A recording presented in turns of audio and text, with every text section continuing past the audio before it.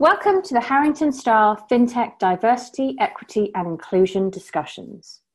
I want to showcase people across our industry who are advocates for change. I love to celebrate the wins, but we know there is so much more to be done to ensure that change actually happens to build a truly inclusive industry. In these diversity, equity and inclusion discussions, I have a number of series.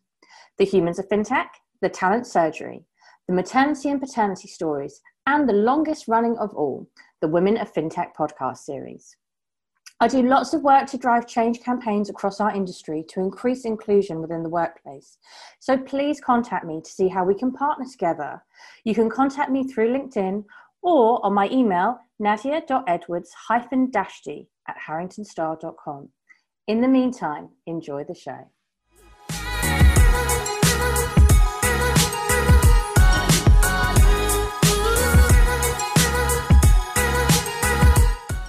Welcome to the Women of Fintech podcast series. We are here today to celebrate the wins, raise awareness of the challenges, and walk the talk for change across the entire industry. Today, we are joined by Lucy Heavens, the Marketing Director and Board Member of Wealth Dynamix.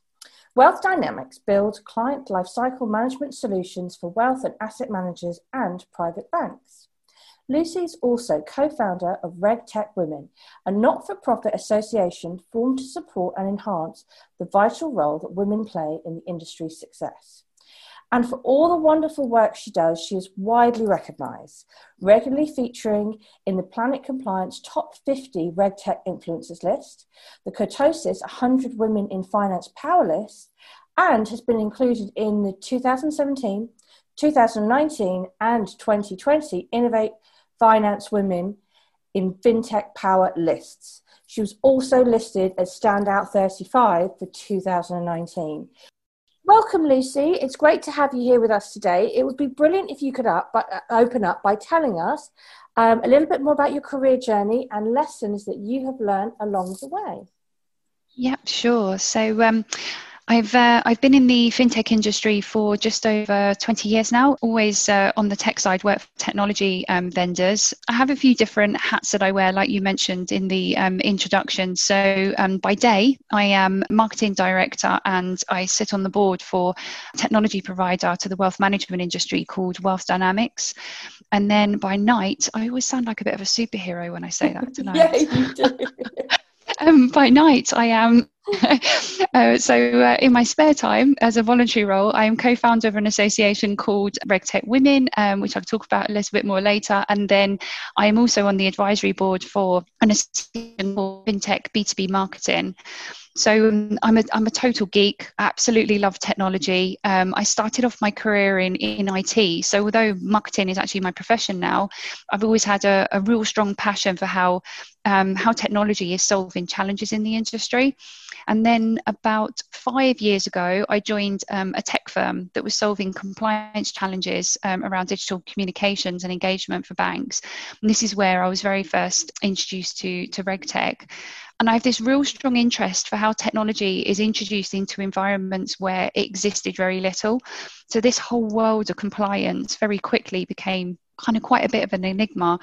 Having seen the kind of fast adoption of innovative fintech on the retail banking side, because I started off more on retail banking, launching products around mobile banking and P2P payments, I just couldn't understand why compliance teams were so, attached to Excel spreadsheets and manual paper-based processes, and why they weren't leveraging all of that really fantastic technology that is available to them.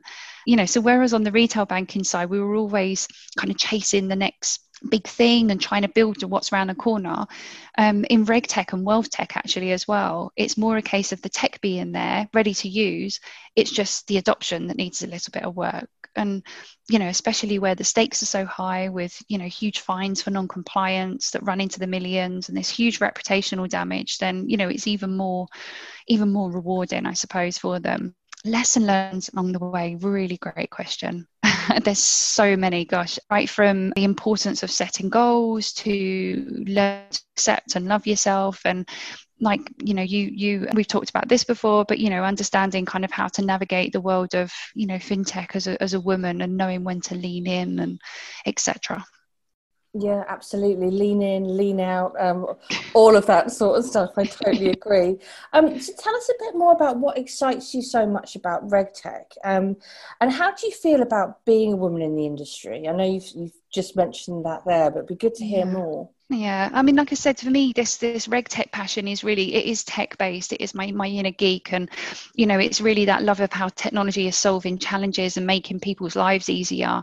And that passion is made even stronger, I suppose, when there's like this hesitancy or reservation around the adoption of tech.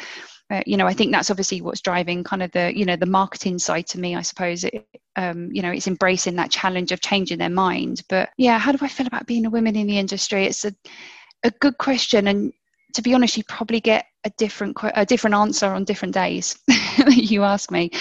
I think I'll answer by talking about how I got involved in RegTech Women, which was mainly two things actually. So one of them was a real build up of personal experiences throughout my career in fintech. So unfortunately, I've suffered quite a lot of gender-based discrimination on a number of occasions. I started my career off, like I said, in IT in the 1990s, and it was a very male-dominated environment, and the senior members of staff used to tease. There was me and one other woman, and the rest were guys, and they just used to tease us all the time, and tell us to go and solve people's problems, or accompany our IT colleagues and the male colleagues because they needed a nice face to look at. And it was all these little kind of comments, and yeah, just awful. But it was incidents like this that really continued kind of throughout my IT career, and unfortunately drove me to move from IT into marketing in my early 20s. I thought that was sort of a better place for me. But even in marketing, though, to be honest, it continued.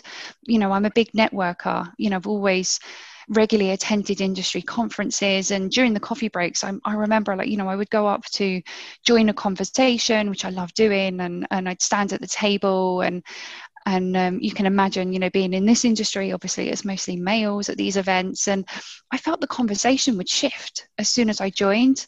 This huge kind of lack of respect for my experience, and this assumption that I was a young 20-year-old something that kind of didn't have any experience or didn't know anything.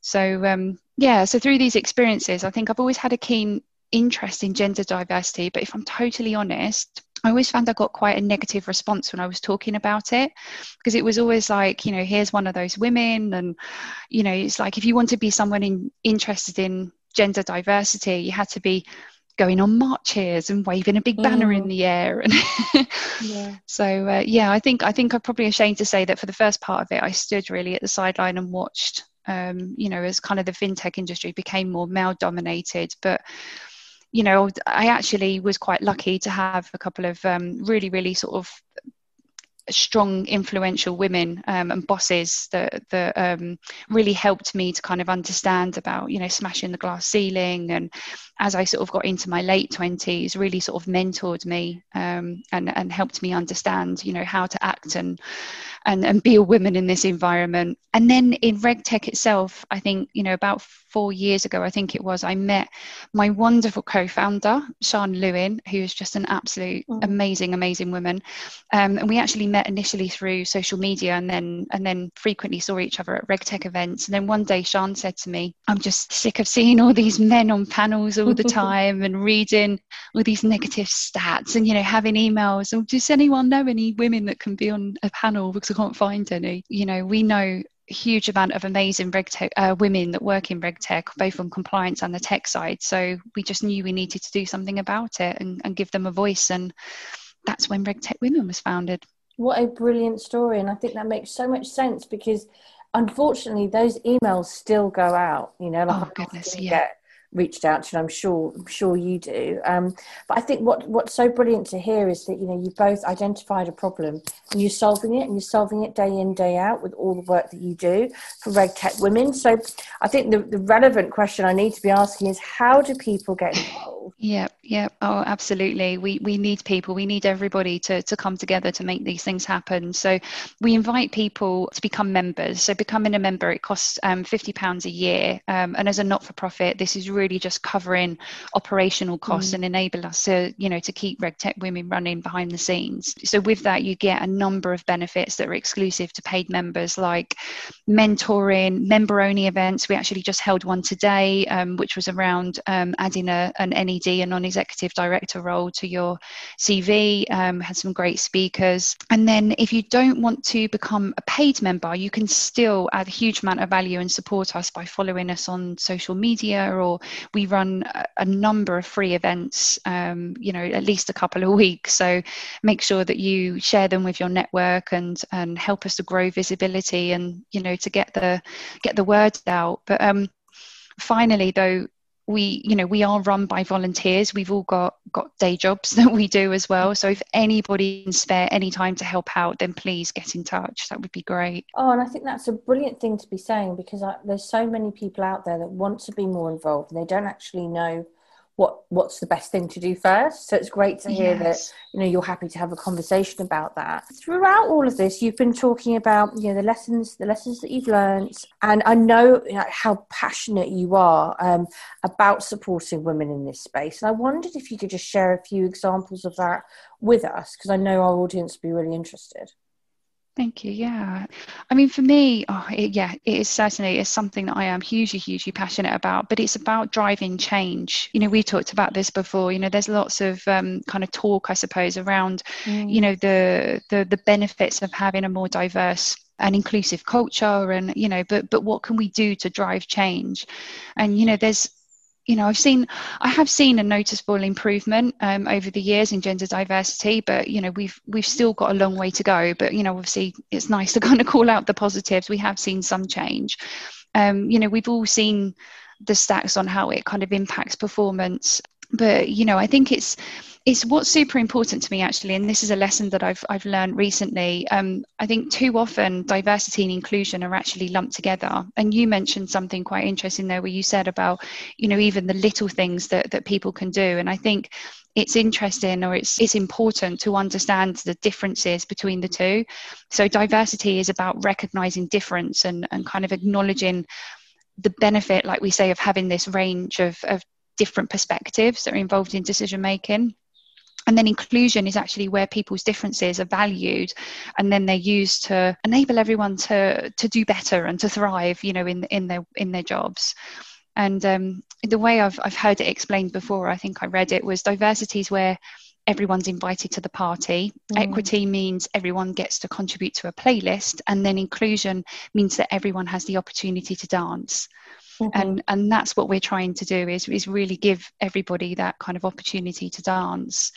But sometimes we do see that negative side to diversity as well, which is where it becomes a bit of a kind of a numbers game. So I've heard horrific stories around women that have been invited to join all male men teams on the board, to be that kind of token women, just to make the numbers up, and then they find that their opinions don't really count. So that's the stuff that we want to kind of really call out. Yeah, I really appreciate you being so honest about that as well, because I think that diversity alone, it only takes us some part of the way.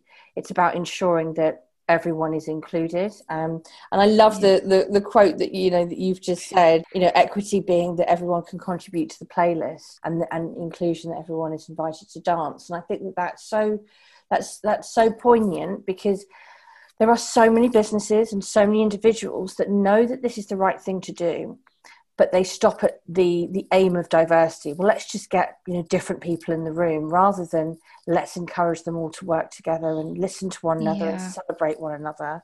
So it's really important that you've shared that. Another question then that I'd love to ask you is around your call to action to the entire industry for what everyone should be doing more of to really generate the positive change that needs to happen for inclusion.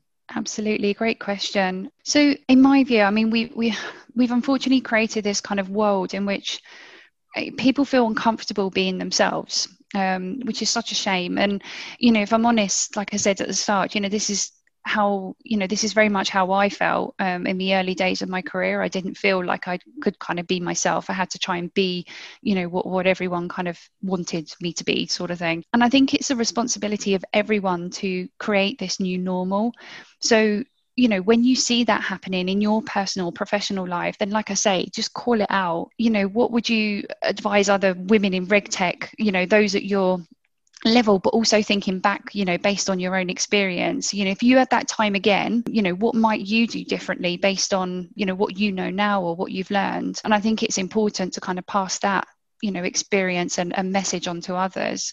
So, from encouraging, young women, passing that knowledge on to young women in the RegTech industry, but through to supporting women move up the career ladder, because I think that's kind of equally important, that we encourage women to take on more senior and C-level roles. And it's a bit of an old saying, isn't it, about smashing the glass ceiling, but I think it's still really important. We're not there yet. And we've got this huge opportunity, I think, for some amazing women within our industry, within RegTech, to be role models both for young women, like I say, encouraging them, but also for women looking to kind of move up the ladder as well. Absolutely, and I think you're so right. It's all about building that authentic talent pipelining, really, and giving back to the next generations, because there are so many stories of women within the industry that fell into the industry. They didn't realise it was an industry that they wanted. You yourself starting within IT and having to get out of it. I think it's really, really interesting, like the potential of what we can do if we are really opening up people's eyes to what the opportunities are here. So this is very much part of it, you talking on this pod, and it's been brilliant to hear more about what you've been doing, and especially great to hear how more people can get involved. So everyone listening, I urge you to reach out to Lucy after listening to this podcast, and I will make sure that I post and ensure that there's easy links so you can follow exactly what she's doing for RegTech Women. So thank you, everybody, for listening to the Women of Fintech podcast series. Thank you very much.